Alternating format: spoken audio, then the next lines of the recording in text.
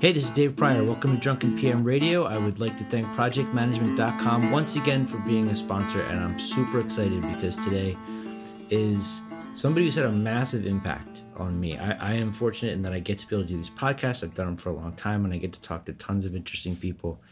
And sometimes there's people that have as significant an impact on me as Christopher Avery has. So we talked, I think, for like 20 minutes at the Agile conference, and it changed my life and the way I look at everything. And then going through your book had a big impact. So thank you for taking time out of your afternoon.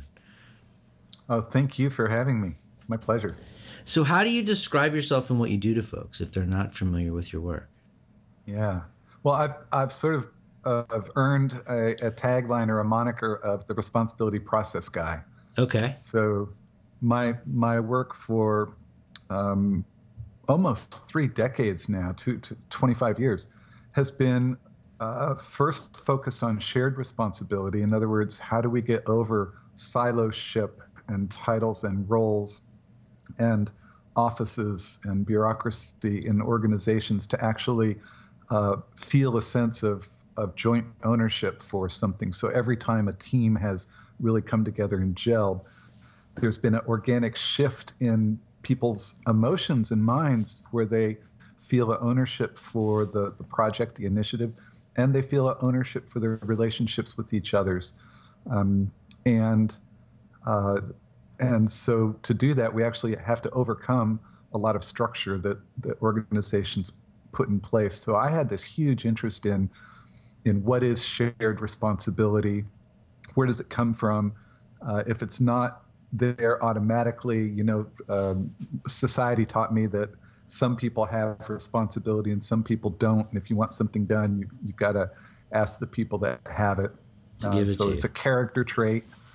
And okay. And so I started studying personal and shared responsibility so that I could help software project leaders and others learn team building skills. And we had a lot of success with that and knocked it out of the park in terms of training workshops, and turned into my first book called Teamwork is an Individual Skill, Getting Your Work Done When Sharing Responsibility. And then, Dave, I simply decided, well, along that journey, I learned about a relatively young research project, which most people in the world still don't know about, that was teasing out a pattern in our minds about how all human beings process thoughts about taking or avoiding responsibility. And that pattern we now call the responsibility process. And around 2005 or 6, I really dedicated my life and career and work to trying to make that work better known. And I've always applied it in the work of building better, more effective leaders and organizational cultures and systems and teams. Okay. So I'm the responsibility process guy. So I want to give a word of caution to the people that are listening, because if you decide to check this stuff out, it completely steals your ability to be a victim in any way, which to me was amazing. But still, sometimes I'm like, damn, I wish I could just blame this on everybody else and just, feel like it was not me. How would you describe the responsibility process to somebody who was totally unfamiliar with it? Right. So I'll be brief, and then also let you know that as a member of ProjectManagement.com, there's an entire hour-long webinar just on that you have access to. And Dave, I know you'll share the URL. I will. So briefly, visualize a stack of words, 7 words. You're going to start at the bottom and build this stack. Maybe it's 6 words. I might have missed that. It's 6. I'm looking at them right now. 6, and then the one that sticks off to the side. Yeah, I'm actually going to, so start at the bottom with denial. And then above that, lay blame. So if you have a little scrap paper or something, jot this down or jot it in your mental vision. Above lay blame is justify. Above justify is shame. Above shame is obligation. And then draw a line above obligation, and above the line put responsibility. And then out to the side, next to shame and obligation to the right, the word quit. These are mental states or positions of mind that affect all of us. And the process gets triggered, or the pattern, if you want to think of it as a pattern in your mind, gets triggered every time something goes wrong, whether it's tripping over a crack in the sidewalk, spilling coffee down the front of you, making a Freudian slip in front of other people, or a big thing like logging into your retirement account and finding out your identity has been stolen. And essentially what happens is we start at the bottom. And we can get stuck in any mental state for a short time or a long time, but we actually have to transcend from denial to blame to justify to shame to obligation before we can get to the point where we see that this is really ours to own and do something about. And each of these mental states has their own logic and their descriptions. So we're pretty familiar with blame in that, we point to somebody else as being the cause of whatever effect we're experiencing. So you can look at this, Dave, as perceptions of cause and effect. Okay. And each mental state has a slightly different perception of cause and effect. In Justify, the difference from blame is that in Justify, we make up incredible stories of excuses and reasons why we can't have what we want. So very simple justifies are the weather, the traffic, the economy, the culture around here, the management. But when you ask people who have a woe is me story about their life, their stories can be quite complex. And you would think that smart people like you and me would get Don't lump me in that category. Well, you'd think that smart people, leaders and others would be more wise than this blame and justify. And what our research shows is actually the smarter we are, the better stories we make up for our shortcomings or for not having what we want. Can I ask you a question about this one, just as an example? So there's certain areas of my life where I think I've definitely moved past justify. Like I encounter lots of people in classes who they're stuck in their job and like they won't let me do this and they won't let me do that. I'm like, well, you don't have to live that life. You can go work somewhere else. But there's plenty of areas in my own life where I'm still justifying certain behaviors or bad habits or whatever. You're going to go up and down, or hopefully up, these stages different ways for different things in your life, right? It's not like everything all at once. Yeah, that's a good way to look at it. Another way to look at it is that this model is a really simple two-dimensional model of a multi-dimensional complex life and brain and mind. Okay. Thank you. Sorry for interrupting. So the idea here is that we're isolating any one little incident for which we have some angst, some anxiety. And when we have anxiety, the mind starts a hyperactive search for cause and effect. And the stages of blame, justify, shame, which is laying blame on self, beating ourselves up for getting into this problem, or obligation, feeling like we're burdened, we're stuck, we're trapped, there's nothing we can do. All of those mental states are coping states, which means, we try to cope with the problem, but we never solve it. And we only solve it by growing from obligation to responsibility and realizing that we have the ability to respond to anything. And so that the essence of the message is that we are always creating, choosing, and attracting our experience of our life. And that means we're very powerful and able to do that.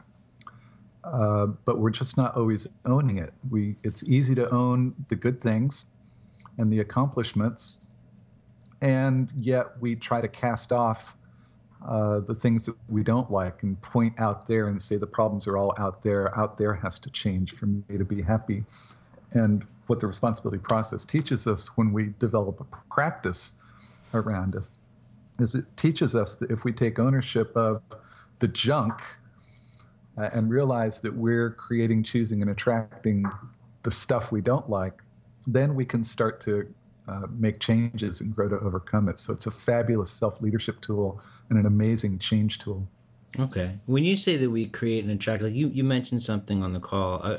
For the people listening, I was very fortunate that Christopher let me join in on a call about something we're going to talk about in a moment. But on the call today, you said, I'm not sure what I did because I wrote it down. I'm not sure why I decided to create, choose, or attract a sinus infection. Right.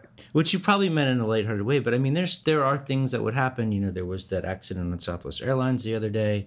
There's terrible, tragic things that happen that people don't actually attract those things. They just happen. But at least I'm guessing it would be more about my response to those tragic things, right?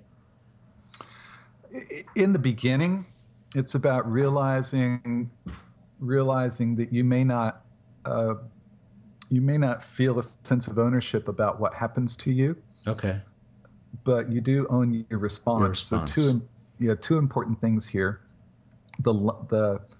If you read the history, and there's a chapter in my book, The Responsibility Process, about the history of personal responsibility going all the way back to Homer's Odyssey. If you read about that, the pithy quotes about responsibility are always about things going wrong. So the pithy quotes are things like, it doesn't matter what happens to you.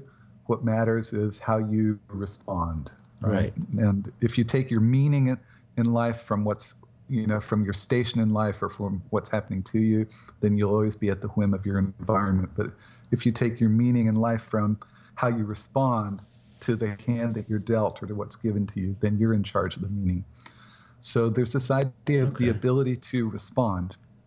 And a more current saying would be, which I think comes from Stephen Covey, but with a hat tip to Viktor Frankl and his book, Man's Search for Meaning.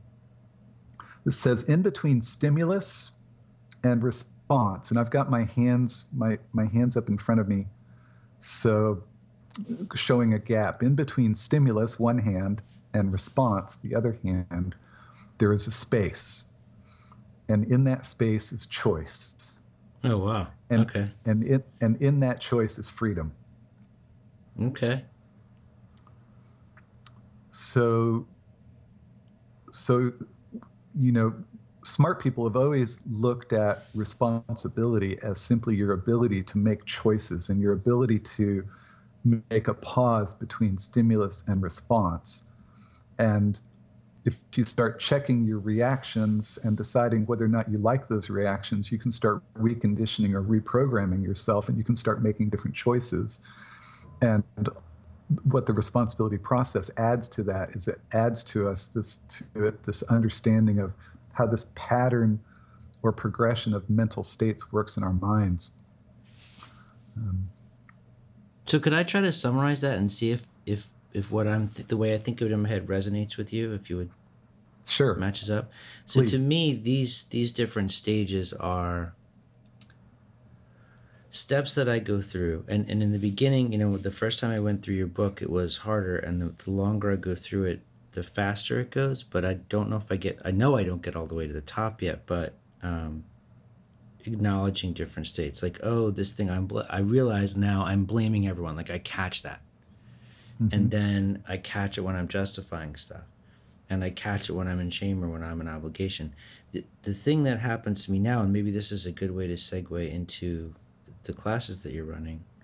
They're not classes. That's all right. But I get to a state where I'm like, yep, that I'm in shame. And I'm just going to sit here. I'm just going to be good in the shame for a while or whatever.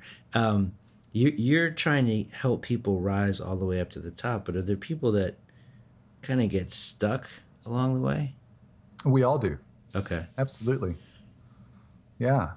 So the issue is that, I work for the busiest, smartest people in the world and organizations. And I work for organizations that have very expensive personnel and want them to be resourceful. Right. So, the attraction to practicing personal responsibility is for people who are ambitious and motivated and inspired and smart and who want to produce better results, is they realize, oh man, the more time I spend below the line, the less I'm learning and producing results, the more I'm just coping with crap. Yeah. And thinking that I'm powerless. And to get above the line even 1% more, 5% more or faster, what a difference that makes. So, I set out 26 years ago starting to practice this. And my idea was, what if I could improve 1% a month or even 1% a year? Oh, wow. Okay. How much extra horsepower would that give me as a thinker, as a producer, in order to get things done? The other half of that is then actually feeling more joy and fulfillment in owning your life and producing the kind of experiences that you want to experience. So for you, I would say, when you identify that you're in shame, if you actually have an intention to spend more time in responsibility, then your psyche will kick you up. It will kick you out of shame up into obligation. Yeah. Your psyche is designed that way. So we're working with an organic system, an organic pattern in our mind. And if you want to know, how do I get to responsibility? The answer is refuse to feel burdened, refuse to be trapped. Okay. In obligation. And so I can give you an example here. That would be great. And then I want to ask you a question about quitting. Okay. Give you an example that I share a lot. It's an example most of us can identify with. So we often say to each other, I have to go to this stupid meeting. Or I have to go to this meeting, and stupid is implied, with our frown as we go. So obligation is the mental state of have to, don't want to. And we all grew up being told that shame and obligation were actually being responsible. So when you blame yourself, we say, good boy, he's taking responsibility. and when you're doing what you're supposed to do, even if you hate it, that's being called a responsible person too. Right. Following through, right? Commitment. Yeah. Duty, honor, loyalty. Especially if they're suffering. Right. Yeah, especially if they're suffering. That's being called responsible.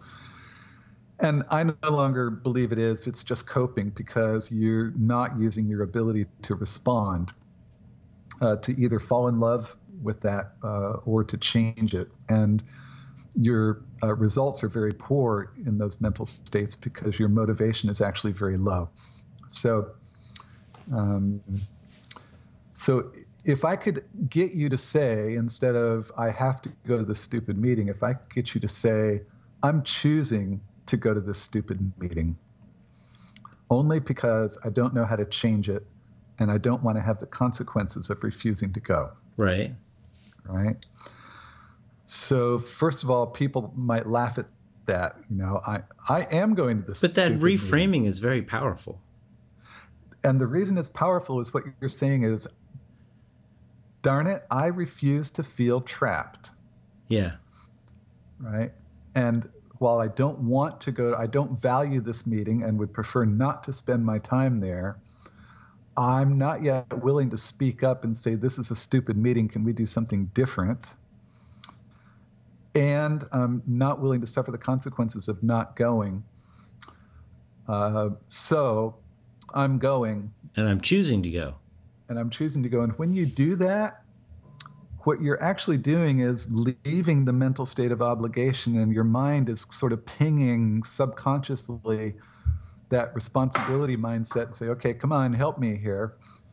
And a part of your mind starts working on solving that problem for you, which is giving you the courage to speak up, or the courage to say I'm not going, or the courage to, change roles so that meeting is no longer there. But as long as you say, I have to, there's nothing I can do, I have no choice, then your mind doesn't help you solve the problem. So how, I'm going to skip my quitting question for a second. How important is it to have a a partner that you trust who can help you with this. I had a situation not unlike what you just described. A week ago, there was an interview I had to do, and it's not that I didn't want to do the interview. There was just other stuff I wanted to do more.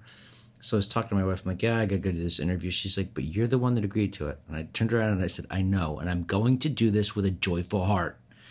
So it's sort of like stuck on the right, exactly, stuck on the fence there. But having somebody who calls me out on that for me is very powerful. Like I need that sometimes. Sometimes I might not see it as clearly as I need to be able to kind of click the tripwire and send me over to the next step. Yeah, well, there's good question, really good question, Dave. So here's what we've learned about this. My first 5, 6, 7 years of promoting the responsibility process was all about promoting the process itself, and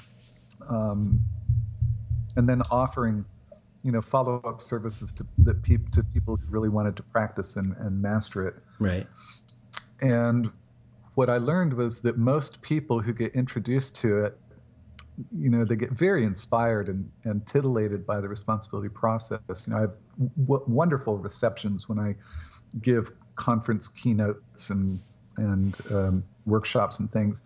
But my mind turned towards how do I actually help people practice this and develop a practice. And so today, that's most of what I do is really work on how do we get people to move from being titillated and interested to actually practice. And we have to understand that means changing habits of mind, and habits of mind that are very, very, very deeply conditioned because society rewards us, believe it or not, for blaming, justifying, shaming, obligation, and quit. And we are experts at those things. We are really, really good at them. First, they're hardwired into us as ways to cope with crap. And secondly, we've got years and years and years and years of practice at them. So to your point, having a partner where you can help each other identify and break through, because for one thing, these mental states are far easier to see in others than they are in ourselves. About 1,000 times easier for me to see you operating from blame or justify or shame than to see it in me. Yeah. And for you, it's easier to see it in me than it is in yourself. So to have a partner, yes. Better to have even a community, which is one of the things that I've worked to provide, is I have a whole community of people who are supporting each other and changing these habits of mind, a worldwide community. And I'll share a story told by one of my young students, Jessica Soroki, who started studying with me at 19. Wow. As a college intern, and today at 26, she's a director of software for a company in Indianapolis, performing far above her years due to her practice. But she wrote in a blog, she said, trying to practice responsibility by yourself is like trying to quit smoking when you live in a house full of smokers. That's awesome. Right? Because we're walking around in a society that actually reinforces all of these things. Right. And then if you do quit, you become one of those people who's like, see? Right? Yeah. So, so the last thing I want to say about having someone to call you out is we want to make sure that that's always done with tremendous compassion. Right.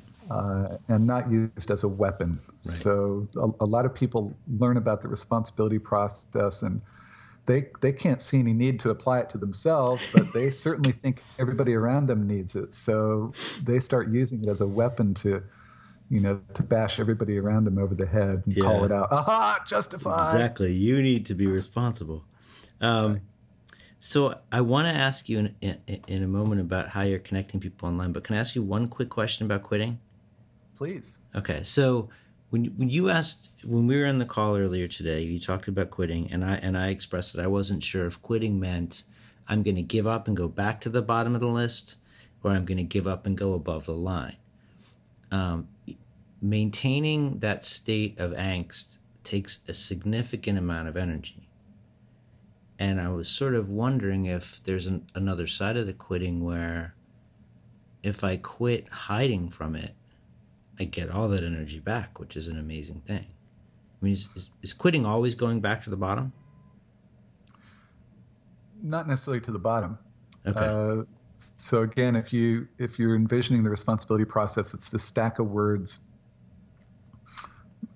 denial, labeling, justify, shame, obligation, align, and responsibility, and then quit is off to the right next to shame and obligation. And the issue is that with labeling and justify, we're venting, so we're releasing our angst. Okay. And what I've learned is that people who start practicing responsibility, we learn to recognize blame and justify in ourselves pretty quickly and get off of those. Okay. So then we land on shame. Well, shame builds up more internal angst. There's lots of pain in shame, right? We're beating ourselves up for having a problem, for causing the problem for ourselves. Yeah. We're laying blame on self. So we're like a pressure cooker. We're like we're building up more and more pressure. And obligation has an awful lot of pain of burden. And so if we don't know how to get the lesson and change and get to responsibility and change, then we need an escape from the pain of shame and obligation. And quit is just attempting to mentally disengage from the problem. Like a release valve, sort of. Or it's like a parking lot. Okay. Right. Well, I'm going to take this. I'm going to avoid this problem. So some of the big quits in life are, I think everybody knows someone who became a lawyer or a doctor or an accountant because their parents told them that they had to study something practical in college and get a practical job, and becoming a singer or a dancer or an actor or a painter was impractical and you'll never support yourself. Yeah. Right. So, how many people do we know that made that decision at 18, 19, 20 to park their intuitive genius, right? Their intuitive calling and intuitive purpose in order to please someone else in their life or take someone else's advice. And then they wake up at 35 or 40 or maybe worse, 45 or 50 and realize how miserable they've been for 20 years. Right? So that's the power of quit on large scale stuff. Okay. Yeah, small scale stuff is like, going to that stupid meeting and disengaging and playing your own home movies or multitasking. Yeah, spending it on your phone. Yeah, telling yourself, you know what, I've trained my whole life to stand in line or sit in my seat, do as I'm told. I can make it through 90 minutes of this meeting. That's going to quit. Okay. Yeah. Cool. Thank you. You're welcome. So can you explain the Leadership Gift Program? The Leadership Gift Program is for me today probably the most important thing that I do. And it's a program that anybody in the world can join and be a part of. Anybody who wants to learn to build a responsibility practice and move towards mastering responsibility so you master your life. And it's a result of people starting about 10 years ago to asking me how they could study this great material that I was using in corporate clients. So all of my work then was corporate culture change and leadership development work. And, I just had a eureka one day that I could probably strip out all the cost of delivering this material as expensive corporate leadership development and take all the core material and figure out a way to deliver it online and make a consumer offer. So the Leadership Gift Program is that consumer offer that anybody in the world can can get access to what used to be, and still is at a corporate level, hundreds and hundreds and hundreds of thousands of dollars of expense for a tiny percentage of that cost. You want me to go into the parts of the Leadership Gift Program? Yeah, if you could. Yeah, if you could explain how it works with people that if they're doing it on their own, like if they've got schedule conflicts and things like that, how that flows. Yeah, absolutely. So there are multiple parts to the Leadership Gift Program. People who have been around it for a while say the most important part is a call that we host a couple of times a month. Now it's more because more people are hosting more calls at different times. But it's called Application Mastery. And in Application Mastery, we actually invite you to bring the areas of your life where you know that you're not happy, you know that you're stuck, you know that you're coping. And our job, those of us who are more experienced, are to, number one, make you feel completely supported. So great compassion and understanding that there's nothing wrong with you. You're human, and humans get stuck in these mental states. And then figure out questions to ask that help you break through that to new levels of freedom, choice, and power. So Application Mastery is really where the horsepower of the program is. And that's a web call. And I'm happy to say that we have just solved a problem where there were parts of the world that we were not serving due to the timing of our calls originally being optimized for the U.S. and Europe. But we now have some calls that are originating in Europe that do a much better job of serving Asia and Australia. And we do have members from all over the world. But before Application Mastery, we have a set of core modules, 8 core modules of about 90 minutes each, which give you all the information about the psychological dynamics and the tools and the processes behind the responsibility process for better understanding about how this works. And then we also have Q&A calls where you can make distinctions and come ask questions. We have community forums that are very active and people sharing their wins and supporting each other. And there's just a variety of things in the Leadership Gift Program. So it operates not as a course, because I've learned that I can teach people everything there is to know about the responsibility process and how it works. But if they don't actually start practicing it, then it won't make any difference. And if they're not supported, then it will be very difficult for them to practice it. So the Leadership Gift Program is designed as what I call an e-learning community. And it's designed as a membership system where it costs you very little to join, $97 for the first month to check it out and get access to all the material and everything we have to offer. And $97 a month as long as you are getting value and want to stay a member. Or we have an annual membership, which people say about both is, compared to the thousands of dollars that you would spend to go to a 2 or 3 day leadership development class, the transportation, the lodging, the meals, the time you invest in traveling, that this is a much, much greater, more valuable investment. So I'm really happy we found this model, and it's a growing community, and it's spawning regional groups and communities all over the world.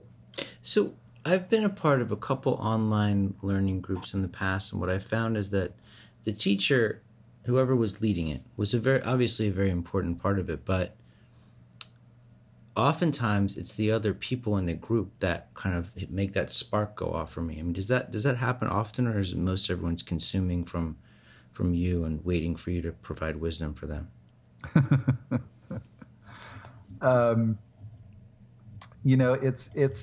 It's a mix, but the reason that our community is so successful is because of just what you said. Okay. And in fact, I often ask other people to host calls. I even ask them to fill in for me and host calls that I've committed to, because something has come up for me, or I'm traveling or something. And I try and maintain a rhythm of calls at expected times. And I always tell the members that there's so much that you can learn from attending a call with someone who's at a different place in their practice and a different walk of life than mine. Well, I was even impressed with the way that you held silence during the call. I mean, you would ask for volunteers and then wait. And a lot of people, I think, would be like, oh, nobody? Okay, let's go. You're going to do it. And you let that sit for a while. You let people take a moment to collect themselves and decide who was going to step up, which was, I think, very brave. I mean, that's a tough thing as somebody who leads classes. It's hard to have that silence there when people are shy. But I know it works. It does. It's a powerful thing in both directions, but it can be a scary thing.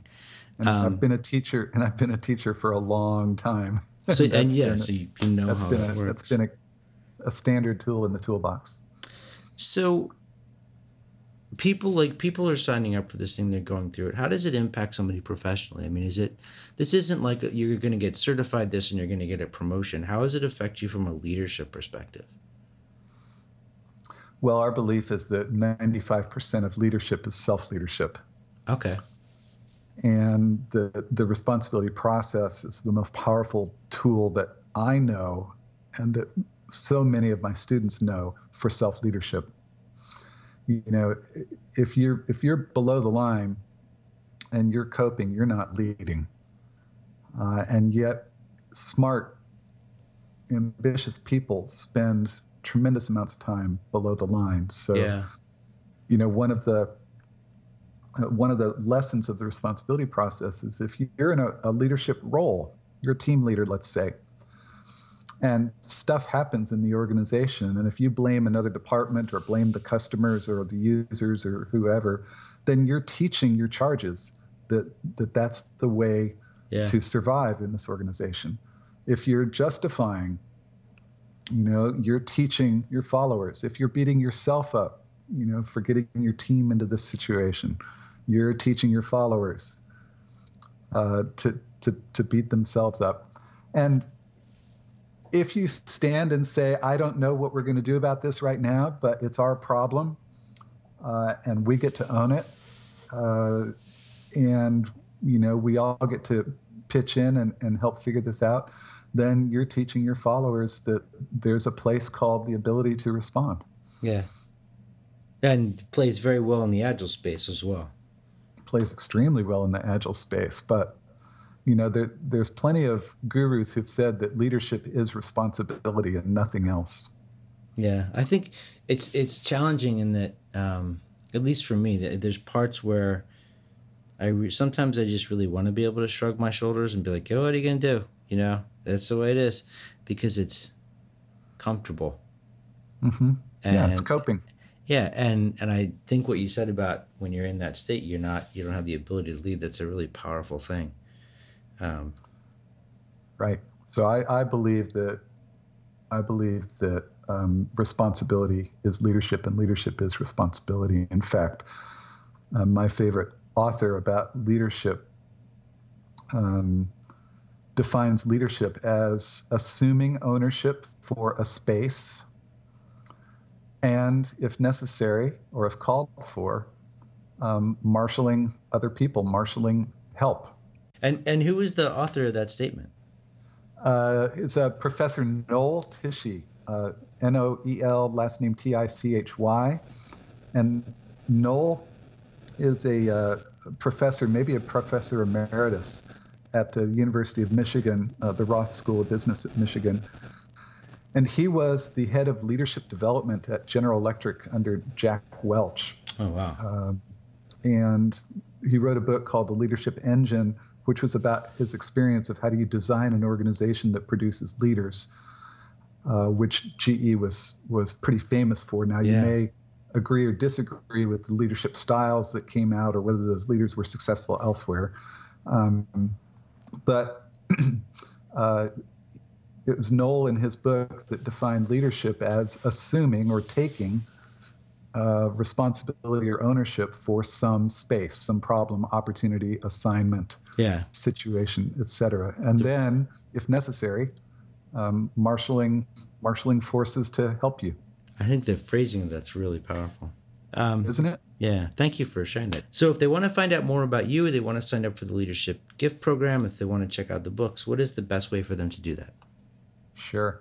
I would say for the Leadership Gift Program, you can check it out at the.leadershipgift.com. Okay. The.leadershipgift.com. For the book, it's on my books are on Amazon. The Responsibility Process is the newest book. Teamwork is an Individual Skill is the former book. And you can find out more about me by searching on Christopher Avery and the word responsibility, and we'll fill up a few pages of Google. Okay. And I'll make sure to include links to all this stuff and to Twitter and everything else in there. So thank you. I really appreciate you taking the time out for this. And thank you so much for letting me sit in today. That was a really powerful thing. I really appreciate what you're doing, Dave, and thank you. This is a valuable use of my time. Thank you. Thank you.